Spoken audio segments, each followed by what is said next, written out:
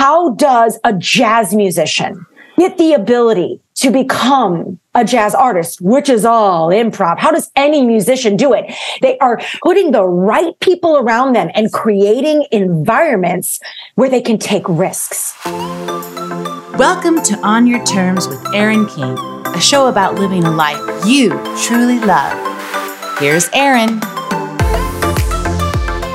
So what if being brave isn't actually about being fearless? What if instead it's about fearing your fear just a little less? Well, today's guest is here to help us unlock our boldest, bravest, most courageous selves. Judi Holler is the Chief Vibe Officer of Holler Worldwide. And for the last decade, she has built an enterprise that includes not only her robust keynote speaking business, but also a podcast in the top 15% of all downloads on Apple. She has worked with clients like Marriott, B of A, T-Mobile, the Red Sox, the Ritz-Carlton. And her improv training as an alumni of Second City's Conservatory in Chicago has brought thought-provoking ideas and inspiring weekly interviews to help us elevate our mindset and take more confident action. On top of all of this, she is the best-selling author of one of my very favorite books called Fear is My Homeboy.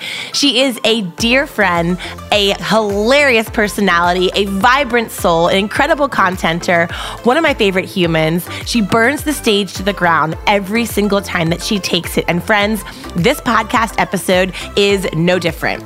We talk about reframing manifestation practices. We talk about the connection between improv and courage. We talk about how we can not afford to not be authentic, even in today's crazy cancel culture. And we talk about experimenting with our fear on purpose. This episode is fire, friends. Have a listen.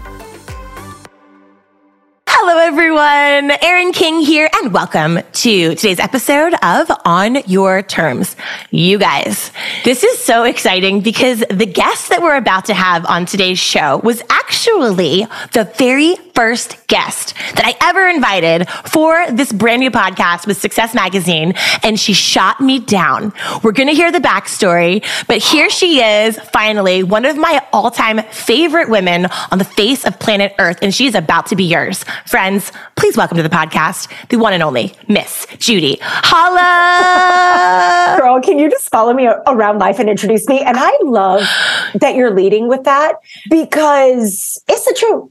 When you told me you were going to be hosting this podcast and asked me to be one of your very first guests. The very first. Okay, the very first. I now want to go back and look at my email that I sent you. I'm sure there was some BS in there because I was probably too afraid at the time to admit to you what I just admitted, that I was so wrapped up in perfectionism. I'm in the middle of a new website and my new keynote isn't ready. And here I am, this opportunity, Success Magazine. Oh my God, what if? And then, but my website's not ready. And oh my God, what will I say? And oh my God, then people are going to go and it's not going to be perfect. And then they won't take me seriously. And so you know what? Here's what I'm going to do. I'm just going to wait. I'll wait. Let's give it a month. Let's give it 2 months. And the question is, how many opportunities are we missing because we're waiting? Like, what if, Erin, something happened in your life and this wasn't the podcast you were hosting anymore? What if Success said 2 months from now, never mind, we're not doing podcasts anymore, we're doing this? Then I missed the opportunity. And so I think it's a great way to jump off, because as entrepreneurs, and really as we start to think about success and what that really looks like for us,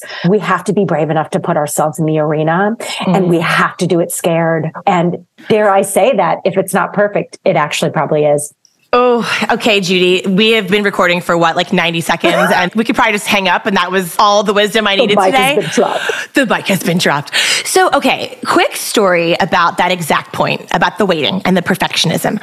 So for people that are listening that are thinking to themselves, I don't know, I don't really think I'm a perfectionist. I give myself grace. I'm pretty good with sort of one thing at a time. And I know it's a triggering phrase for you. I know you have some fire to spit about that, but just super fast. I've always been one of those people who thinks of myself as not being a perfectionist. I take this kind of pride in, I'm pretty good at just sort of, jump out of the plane, build the parachute on the way down. You know how I roll. I love Sheryl Sandberg's done is better than perfect. Yeah. I think I'm pretty good about this. But even I had the biggest trip up, very similar to this conversation. So a couple months ago, I was at the Montage here in Laguna Beach celebrating a big achievement. And I'm on the treadmill at the gym. And next to me on the treadmill, hand to the sky, is frigging Mark Cuban from Shark Tank. Yes. And I'm running on the treadmill and he's next to me and I'm like, oh, I almost fell off the treadmill, full like meme gif off the internet. I was like, I just think he's so great. I love a good Shark Tank. Okay. Instead of just being like, okay, this is my moment to maybe be like, hey, love your show, love your work. Shark Tank's the best. But instead, I slowly got off the treadmill and I went to the ladies' room and I washed my face and I practiced my perfect intro to become best friends with Mark Cuban. I was like, Mark. Hey, Mark. Oh, are you Mark? Like in the mirror, like a psychopath to myself, right? So I finally get my perfect open, which is going to be like, Mark Cuban, right? Love your work. Now that's pretty cheesy, but that's where I settled on. Okay. So I walk out. I'm ready for my moment with Mark Cuban and I get back to the treadmill and he's gone.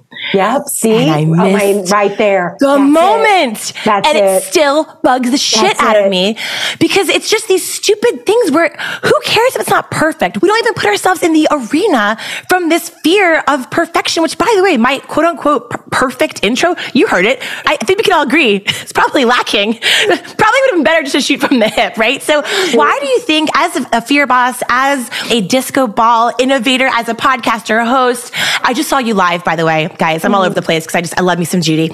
Just saw her live in Orlando 2 weeks ago. And when I tell you that your keynote speech, I'm still talking about it, thinking about it. It was so unbelievable. It was a ride like I have never seen. You are one of my favorite keynote speakers, man, woman, child, or alien. I mean, you are literally the best. And it was so good. But what you talk about is this idea of using improv, using yes and, jumping in, diving in while things are scary.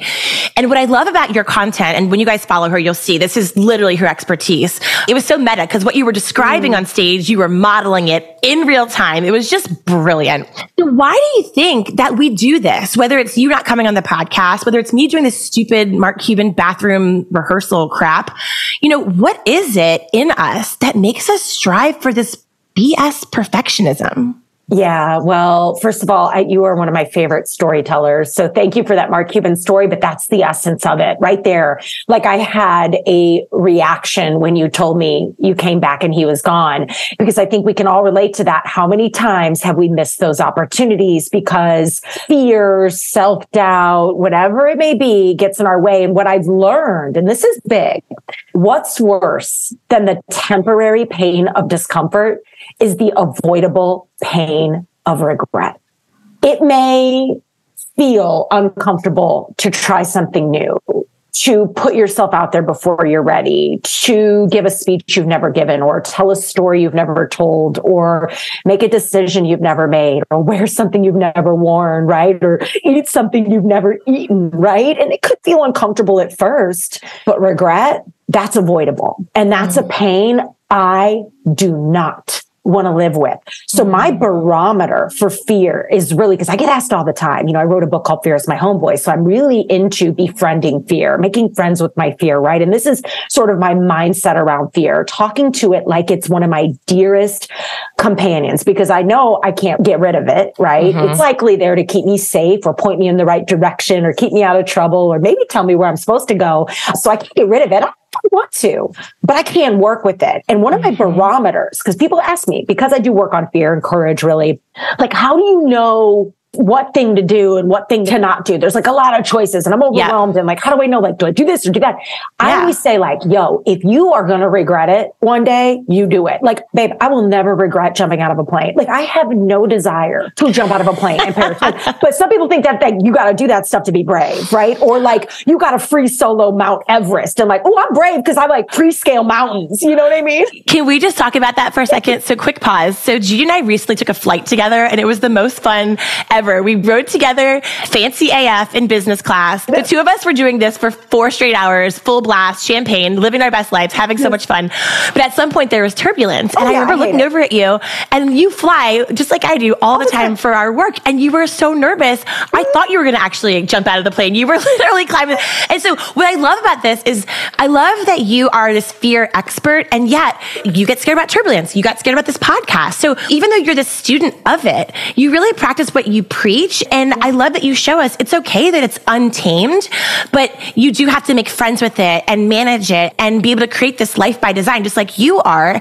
I want to just applaud you because I feel like a lot of people preach on topics. They don't necessarily take their own medicine. They don't walk their talk. And you really truly do. So that's just a quick aside. So sorry, keep going. Thank you for that. No skydiving. Sorry, keep going. It's not something I think that I will regret at the end of my life. I'm cool. I'm good. And I am one of the biggest fraidy cats you'll ever meet. You know what I mean? But here's the thing. I prime the muscle, man. I'm on this mission to increase my tolerance for pain. So let me go back to the measure. So the measure, like I won't be a little 95-year-old or 105. I'm going to make it to 105. Let's just say. I'm not going to be in my little bed, my little sleep number bed, up and down, right? Going, damn, I wish I would have jumped out of that plane. Like I'm good. Yeah. But I'll give you another example. I knew that if I didn't get a tattoo, I'd regret it. So I got a tattoo. Like I knew if I didn't do this podcast, I'd regret it. I knew if I didn't start my business, I'd regret it. I knew that if I didn't move to Arizona and uproot my entire life from the Midwest, that I'd regret that one day. I knew that if I didn't speak up to my mom and set boundaries, I'd regret that someday. I knew that if I didn't pick up the phone and call my dad every Sunday, I'd regret that one day when he's gone. Right. And so I'm always measuring, and I share those things because someone may be going, oh, is it really scary to pick up your dad? Sometimes the things that are the most inconvenient for us to do are probably the things we need to do the most. I think we need to take a look at inconvenience because sometimes picking up the phone is really inconvenient, or advocating for yourself, or setting a boundary, or getting to the gym, or doing what you need to do can feel really inconvenient, which is why it's uncomfortable, which is why we don't do it. And so I'm always thinking like, okay, is it inconvenient to hit the gym at 6 a.m. before my workday starts? Yeah. Is it a little bit uncomfortable? Yeah. But will I regret not building this muscle while I can someday? Absolutely. You know, will I regret? Sure. God, I know my dad might talk for an hour. Okay. But will I regret not having that conversation with them one day? You pick up the phone on Sunday, right? And so I'm always thinking about if I'll regret it, I should probably give it a go. And how do I know if I don't try? But it's through this experimentation that really begins our practice with the art form of building the fear muscle, because that's really what it is. So good. I love this concept of the uncomfortable. I don't really think of it like that, because what you're saying is, okay, so let's say every day there are these small, minor inconvenience opportunities. There are these opportunities every day for small, minor inconveniences that may not seem massive and detrimental in that moment, in that flash of life. But long term, it's avoiding all those little teeny opportunities that build up to that big, terrifying deathbed where you hear those stories where, I mean, you've read those stories where people are like on their deathbed, they're the billionaire that invented the internet. And they're like, I have so much regret because I didn't spend this time with the person or pick up the phone. It's never like this huge monster regret. It's always these everyday small inconveniences. And so I love the phrase that you used in your keynote when I saw you last week, where you talked about experimenting with fear every day on purpose. I think that intentionality is so important. So where do we start with that? Because I know I've taken a lot from you. I mean, even we had a conversation about boundaries and about charging what we're worth and asking for what we're worth. And it's interesting because I had a call, you know, Ashley runs my company, Amanda runs yours. We had this whole talking about this the other day. And Ash and I were having a conversation this morning around fees. And it was uncomfortable because everything in me was scared to hold the line with this client. And I remember thinking what you said, where you were like, Erin, like I rarely speak for less than my full fee. And it's incredible. I mean, it was so empowering for me because we can't be what we can't see. And I loved hearing your stories of like, it didn't feel right for me. It was scary, but I held the line, and shocker, they honor it. They come back around. They make it happen. If it's supposed to be a fit, it comes to be. But I think for all of us, when we're making these choices, like you inspired me to do it. Well, then I'm talking to Ashley. Well, then she was like, well, gosh, maybe we could do it. And then, you know, Ashley maybe is talking to some gal who maybe they have their own negotiation for her promotion. So it's this beautiful, contagious team abundance mentality that she is watching every time you have the balls to do it. So how can we get better at it? Because I feel like you're so good at it. I know you practice it all the time, but for the gal that's listening, that's like, okay, this sounds great, but how do I start experimenting with fear? Like, I don't want to skydive, but what do I do? How do I start playing? I love it so much. Again, it's that mission every day to wake up and say, okay, how can I be a little bit braver today than I was yesterday? And I love that you got that line out of the talk, because that's really the essence, this notion. And one of the big ideas I share on stage and write about in my book is this notion of conducting daily experiments or fear experiments, right? Where you are working with your fear every day on purpose, getting uncomfortable every day on purpose in order to increase your tolerance for pain. And when I say pain, I mean, of course, discomfort, risk, failure, judgment, cancel culture, insert all the crap that we have to deal with today. And the cold hard truth is this: you can't cancel courage. And what that means is that the braver you get, the more authentic you become. And I mean authentic. And authenticity is the hardest thing you will ever do. To really, truly be yourself. To literally say no when you mean no. To leave a happy hour when you're done at the happy hour. To say, I don't have the answer when you don't have the answer.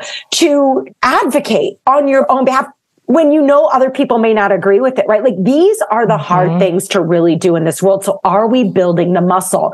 And so the way I recommend doing that is I ask myself 3 really important questions every day, but one of the most fundamental transformational questions: where can I get uncomfortable? Where am I playing it too safe? What is one thing I can do today? So maybe it is, if you have a team Zoom and you're never on camera, you go on camera. Better yet, maybe on that conference call, you speak up and ask the first question. Maybe you go into the office today and you say, I'm not just going to go into the office. I'm going to take the 2 admins to lunch and get to know them better. You know what? Everybody at this meeting is going to have on black suits. I'm going to wear a sequin blazer. You know what? I never wear red lipstick. Today, I'm going to rock some red lipstick. You know what? I have never listened to country music.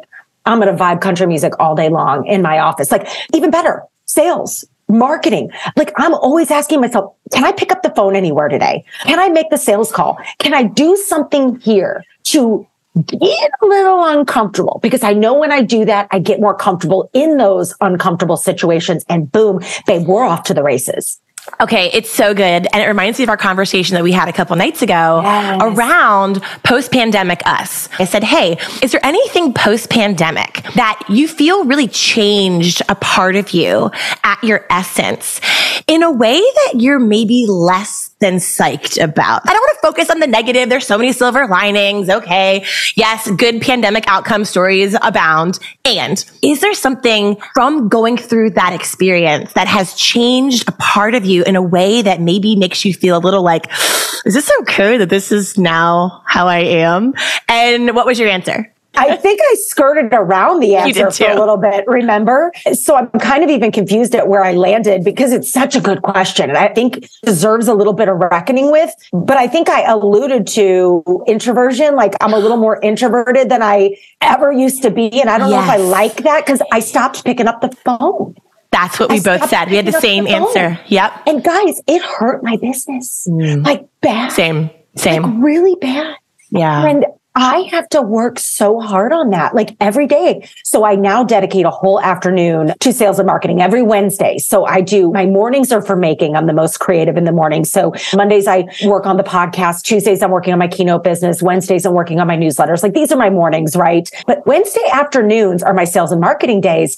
And I got away from that. I used to be so good at it, but I think I just got out of practice, and I think out of sight, out of mind. And I stopped working that muscle, and I hate that. And I'm working so hard to get it back. I've become a little too introverted on the negative post-COVID. I don't like it. I used to be a little bit braver about picking up the phone. So that is something I'm always looking at every day. Like, okay, what can you do to close some business, to make some impact, to put yourself in front of someone else? So I think I was giving you initially kind of a BS, like Barbie doll answer. And then I was like, you know what, Erin, no, actually, you want me to tell you the truth? Because I was kind of embarrassed to tell you. You know, I had lost a bunch of business and we were really scared for a minute, you know, because we had worked so hard to break some big ceilings financially in the company, and we were watching it go away really fastly because, you know, virtual events are incredible. They're just not the same at scale. And long story short, I think I was embarrassed to maybe even admit it in front of you, but I was like, let me tell you the real truth. But here's what happened. What was beautiful about that is that when you did voice it eventually, after I strong-armed you like 4 times, I think the wine might have helped too. I don't know how that all went down. It was on our second glass of Saldo by the prisoner. Anyway, but as soon as you said it, it was so empowering because my answer was very similar. And isn't it so beautiful that every time you have the courage to stand in your truth, you authorize someone else to do the same. Do the same. This is why you can't cancel it. This is why you can't cancel it. If you are leading and creating and living with love, I'm sorry, sit down. I stand in that every single day. And I think bravery is the hardest thing you'll ever do. Authenticity is the hardest thing you'll ever do. So you better be ready. What are you doing to be ready for that? Things are going to be hard in life. You're going to lose people you love. You're going to get bad news. You're going to global pandemics will rock your world and try to steal your business. And you may get the call and you've received a diagnosis. So are you ready for that? Right? Yeah. I'm not trying to be doom and gloom. No, it's true. This sort of gets us in the gym and we prime those muscles so that, just like I lift weights for little 105-year-old Judi so that she has a comfortable life.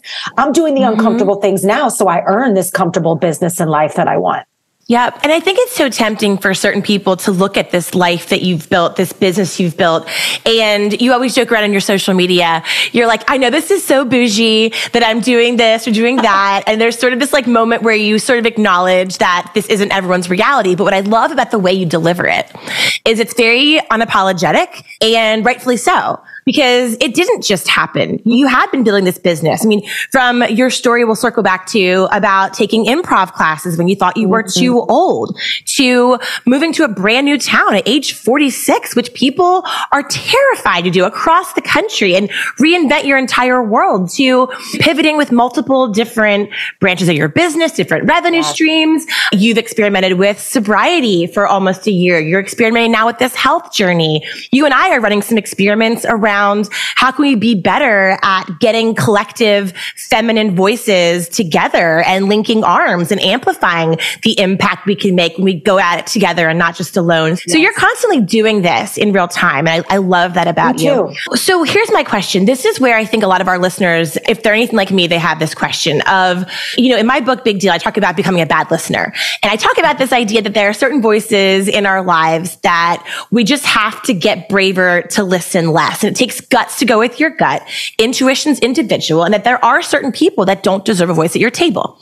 And I talk about what is the line between audacious and asshole, right? Because we have to have a certain, to use your phrase that you quote from hip hop, we have to check ourselves before we wreck ourselves. It's always a part that I get asked the most questions. Like, okay, so I want to be a bad listener, but who are my truth tellers? I want to be audacious, but who is in my personal board of directors? I want to be confident, but not delusionally so. It's always sort of this balance, like anything in life, right? So for you, when you're talking about so many of the great concepts in your book and in your trainings, how do you think is a way that we should go about determining what that level of bravery, grittiness, courage, resilience, confidence, whatever you want to call it, how do we determine what it looks like? Like, what questions do we ask ourselves? Because you and I had a conversation about today's landscape in 2022, where there is a lot happening. It's heavy times. It is complex times. It is high stakes times. Can we truly afford to be honest? Can we afford to be authentic in certain realms? And I'm not talking about politics and religion. That's a whole other conversation. We're not going there. But in general, how do we know if we can afford to speak our truth? And what does that line look like? Yeah. I think everyone's going to have a different tolerance for pain there. I think because I've got experience with failure and looking stupid and getting it wrong. So improv taught me everything about that. Mm-hmm. When you have show after show, night after night of people not laughing, not clapping, not showing up, and you're running those reps and you're working those drills and you just keep showing up. There's this thing we do before every improv show where we always tap each other on the back and it's like, I got your back, got your back. We all go through around the whole ensemble, got your back, got your back, got your back. And before one of my favorite all-time shows that we ever did. And so our instructor at the time, Jay, comes around, but we all are, I got your back, I got your back, I got your back, I got your back. And then Jay goes, all right, guys, huddle up. I'm like, all right, Jay, we're all like, oh, I want to puke. I can't even believe I'm about to go out there. And we're like, actually, there are people here. There were like 75 people. And this was not midnight. This was like 7 o'clock in Chicago in like a little theater. And there was 75 people there. And there were like people from like the Trib and like little magazines there. So, I mean, we were like, oh my God. Okay.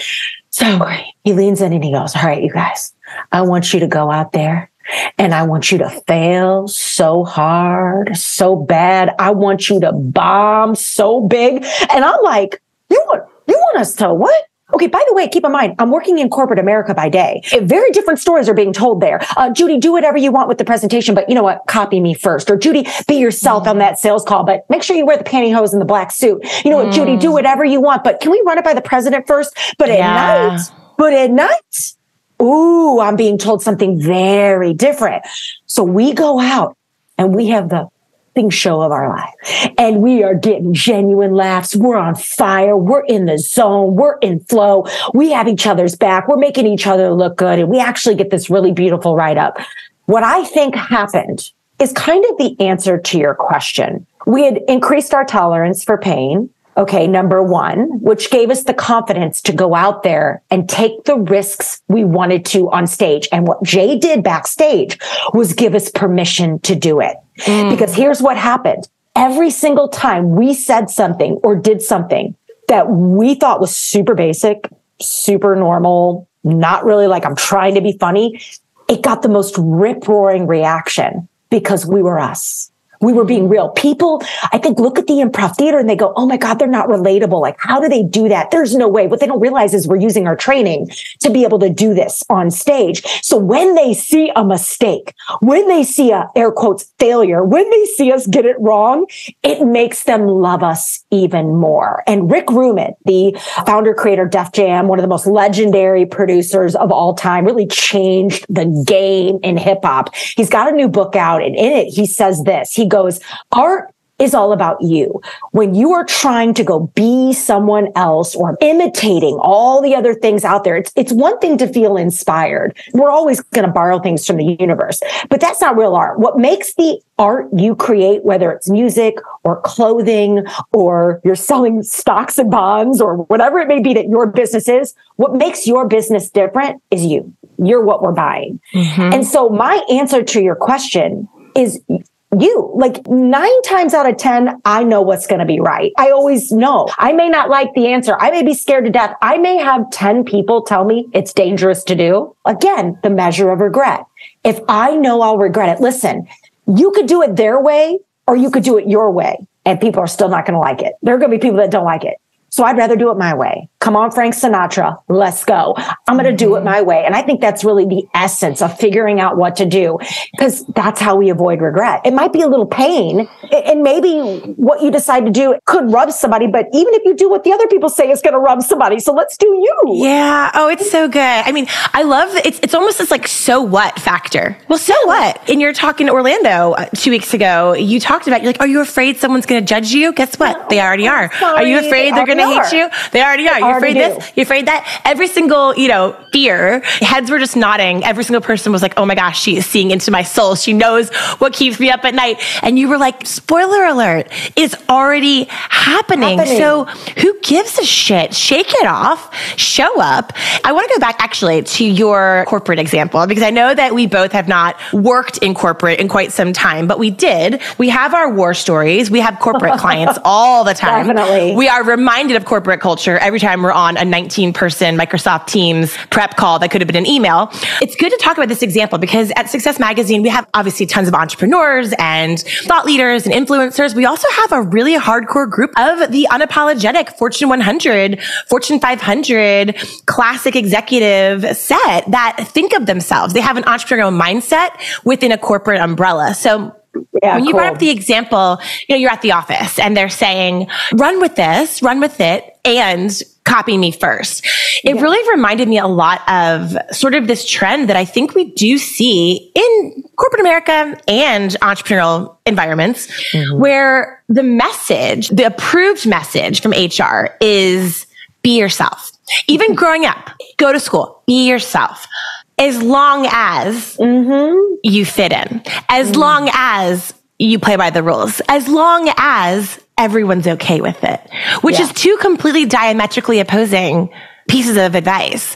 I think what's really beautiful about your teachings, your philosophies around your books and your trainings, your workshops, your keynotes, is that we have to make peace with the fact that there are these two warring narratives being fed to us online, offline, all the time.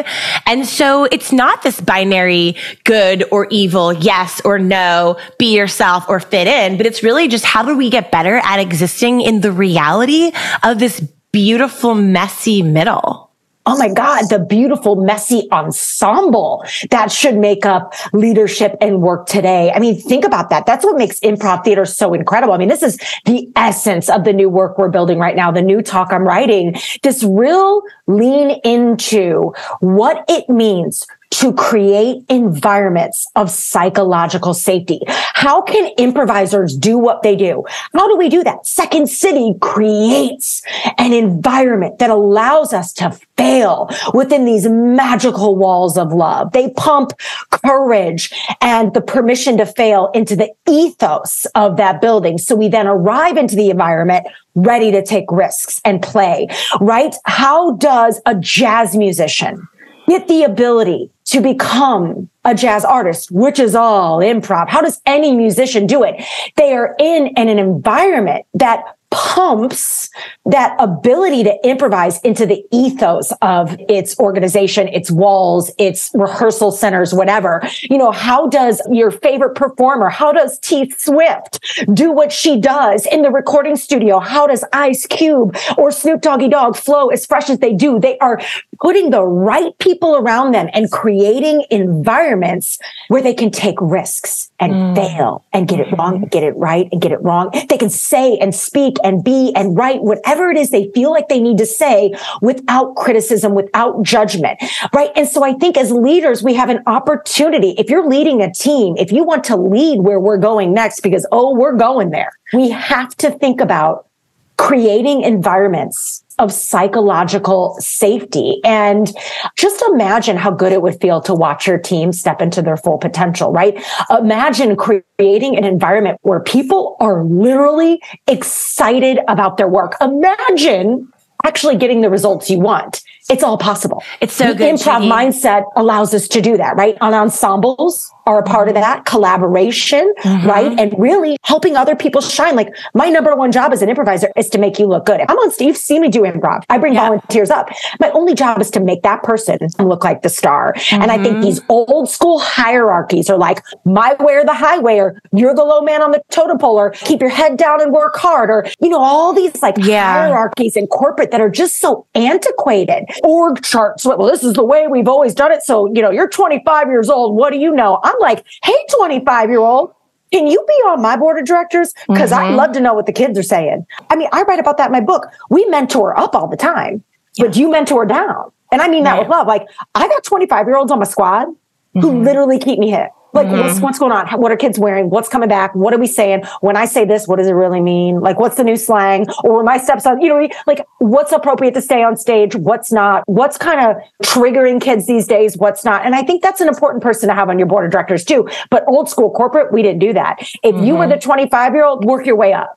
Yeah, it's so well said. And I think at the core of that, right, is power. Power. At the core of that is power. And there is this old school psychology that if I share it, if I link it, it's not this abundance mentality. It's that if you have some, I have less.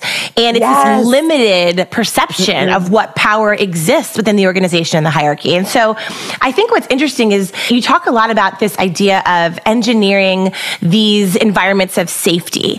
So growing up, what was safe was what was same. What was safe was what was seen.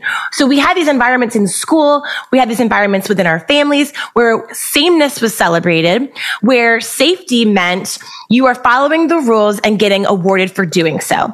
And then at a certain point in all of our lives, I mean, I'm an old ass millennial. I'm 40.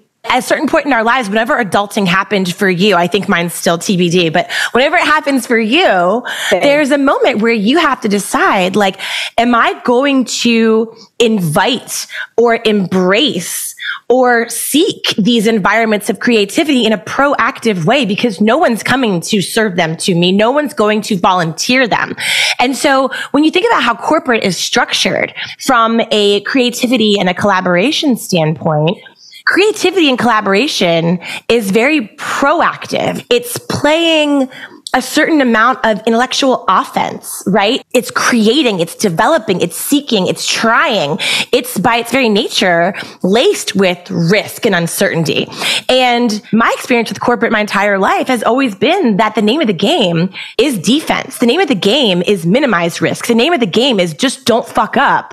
And that's a win. And recently I told you about a client that I'm working with that is very corporate. And at the core of every conversation, every decision, every vibe is defense. It's minimizing what could go wrong, not having this hunger of what could go right. Yes. And that's a shift right there. That's it. What could go right? We are so quick to assume and worry about all the things that could go wrong. And hey, listen, there's some power in thinking about, okay, cool. Here's some things that could go wrong. And how would I prepare? I mean, I think the big misnomer about us as improvisers is that because we're improvisers, we just freaking wing it. Like, oh, Judi, she's an improviser. She's just gonna wing it, baby. Now, here's the thing. I can wing it. But I can only wing it because I've done the work. That's Improvisers are some of the most prepared people you will ever meet in your entire life. And it's our preparation that allows us to wing it, air quotes, when it's time to wing it. So yeah, I think there is a balance of like, okay, here's some stuff that could go wrong. Cool. Probably good to know about. Not be a bad idea to have my eyes on some of these things. But boy, there's a lot more power and a lot more seats on the bus of, okay, well, what could go right here? Yeah. And I know that for any big business challenge I'm taking on, whether it's this new website I'm building, the new talk, the new business I'm building, which is super exciting and really terrifying and still kind of top secret. Sorry, guys. Anytime I take on something new and transform into this next version of myself, I'm always running everything through that what could go right algorithm. And I make it like right now, like on the screensaver on my phone is a what could go right list for the next business I'm building. So I'm always constantly going, okay,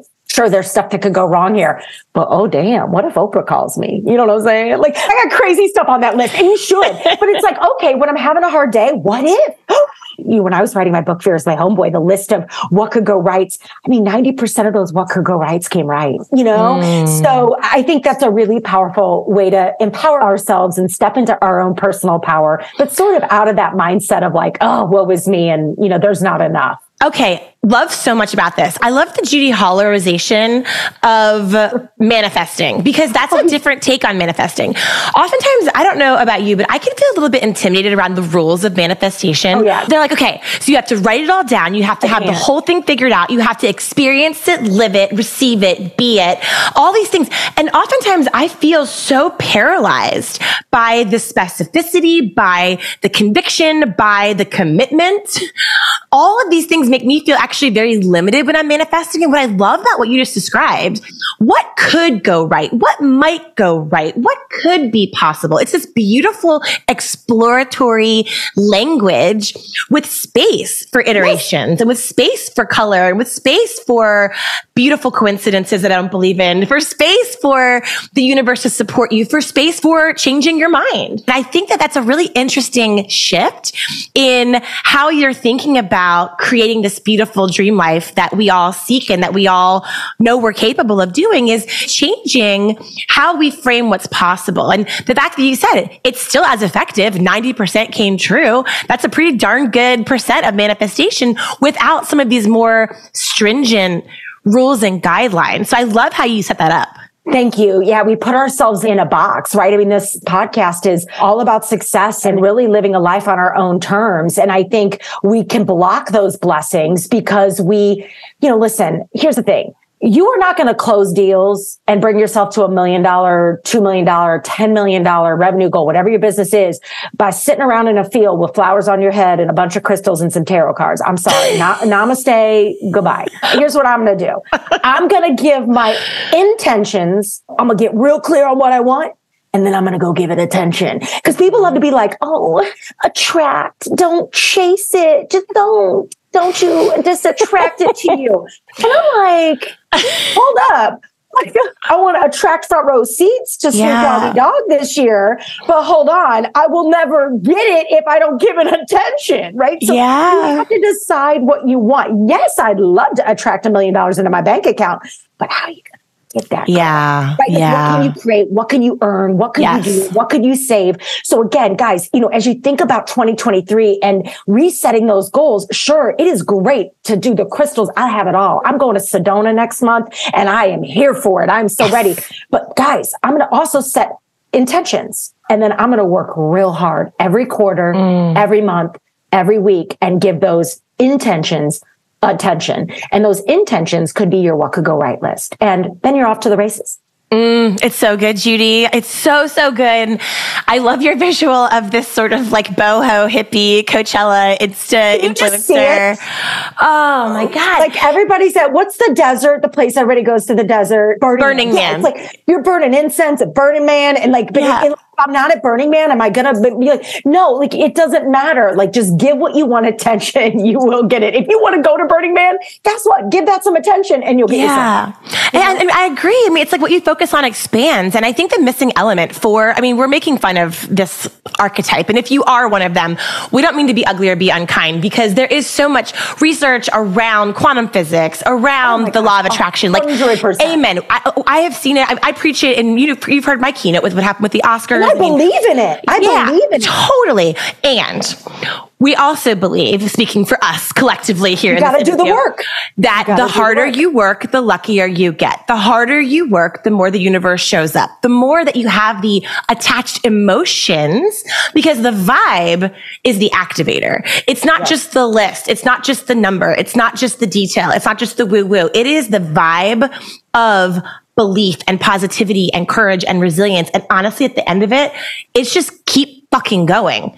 Don't give up. Keep moving. And when you listen to the stories from the most successful people in the world, from all the podcast guests that you've had, that I've had, that we've listened to, everyone's story, honestly, yes, okay, the nuances are different, but ultimately at the core of each message is they just kept working their asses off, believing in what was possible, and then beautiful moments manifested. The takeaway is the framing of what could go right with this. And, what could go right? Yeah, it's really beautiful. Okay, Judi, so I know you can't tell us about your top secret, super mean tease about your next business, but give us a high level of what you're feeling super excited about right now in terms of, you really are someone that lives your life on your own terms, but tell us about building a business on your own terms, the next iteration for you. What's firing you up? Yeah. So for me, it is a combination of transformation and personal power. And I think having walked through the last 3 years, I'm coming out on the other side with a deep sense of personal power, meaning that I'm ready to really step into what I think I was put on this earth to do. And it took me a minute to figure that out. But we are building a company and a foundation that essentially will be on a mission to help women shine. Because I believe at the core of my being that, little girls can't be what they don't see. So we as women have to show them. And, let's go be the women that little girls want to become when they grow up. So it's going to involve a lot of shiny things, maybe some sequin, a disco ball or two will be in there. But if you follow along on my social media, you can kind of learn a little bit more early days of what's coming up. But for me, it's transformation, it's personal power, and really leaving a legacy of helping women shine, right? And making people feel safe enough to do that. Well, you certainly do that every single day. And I don't know about little girls, but I also hope that adult women are allowed to be included as well, because you inspire me. We're starting with the adult women. Yes. You inspire me every day to shine, my inner little girl, all of our inner little girls. And then obviously the next generation that is looking to us. They're watching. It's a heavy responsibility. We're here for it. You are certainly paving the way. You are the real deal. For everyone listening, this is exactly what Judi Holler is like on planes, backstage, at dinner. She is the same gal, same high vibe. And the two of us, let's just say we feel sorry for any waiter, any restaurant, because I slept for 3 days straight. After I spent 4 days with you, Aaron King, I was like, y'all thought I had some energy. Let's watch out. I need a nap. And it was great because you're the same. I feel the same about you. So refreshing. My favorite pen pal. Back at you. Well, thank you so much, Judi, for finally gracing us with this amazing episode. It was worth the wait. I'll tell you that. It was worth the wait. It was unbelievable. Guys, check out Judi, judiholler.com, at Judi Holler on Instagram. Get on her email list, by the way. She has a killer email. What's it called again? It's the Vibe Check on Fridays. Yeah, the Vibe Check. The Keynote on Mondays. It's like a newsletter mullet, baby. It's a newsletter so mullet. Good. You know, I love me a mullet. Oh, Business it's so good. in the front, a party in the back. I love you. Thank you so much. Success Magazine podcast. Yeah, there you have it. Oh, yeah. It's just mullets equals success. And that's all we had to say. No, I adore you. Thank you so much, Judi. Guys, check her out. Follow her. Engage with her. You are definitely the epitome of living life on your own terms. So thank you for helping us today to do the same. Thank you. Well, friends, I know you want more of Judi Holler, and the good news is you can find her on Instagram at Judi Holler or find her on judiholler.com. Pick up a copy of her book, Fear is My Homeboy. And remember, it is all about experimenting with our fear every day on purpose to live the biggest, boldest, bravest lives that we deserve to live. Well, friends, today has been a great example of how we can make choices to live life a little more on our terms. It has helped me to do it, and I sure hope it has helped you to do the same. Until next time.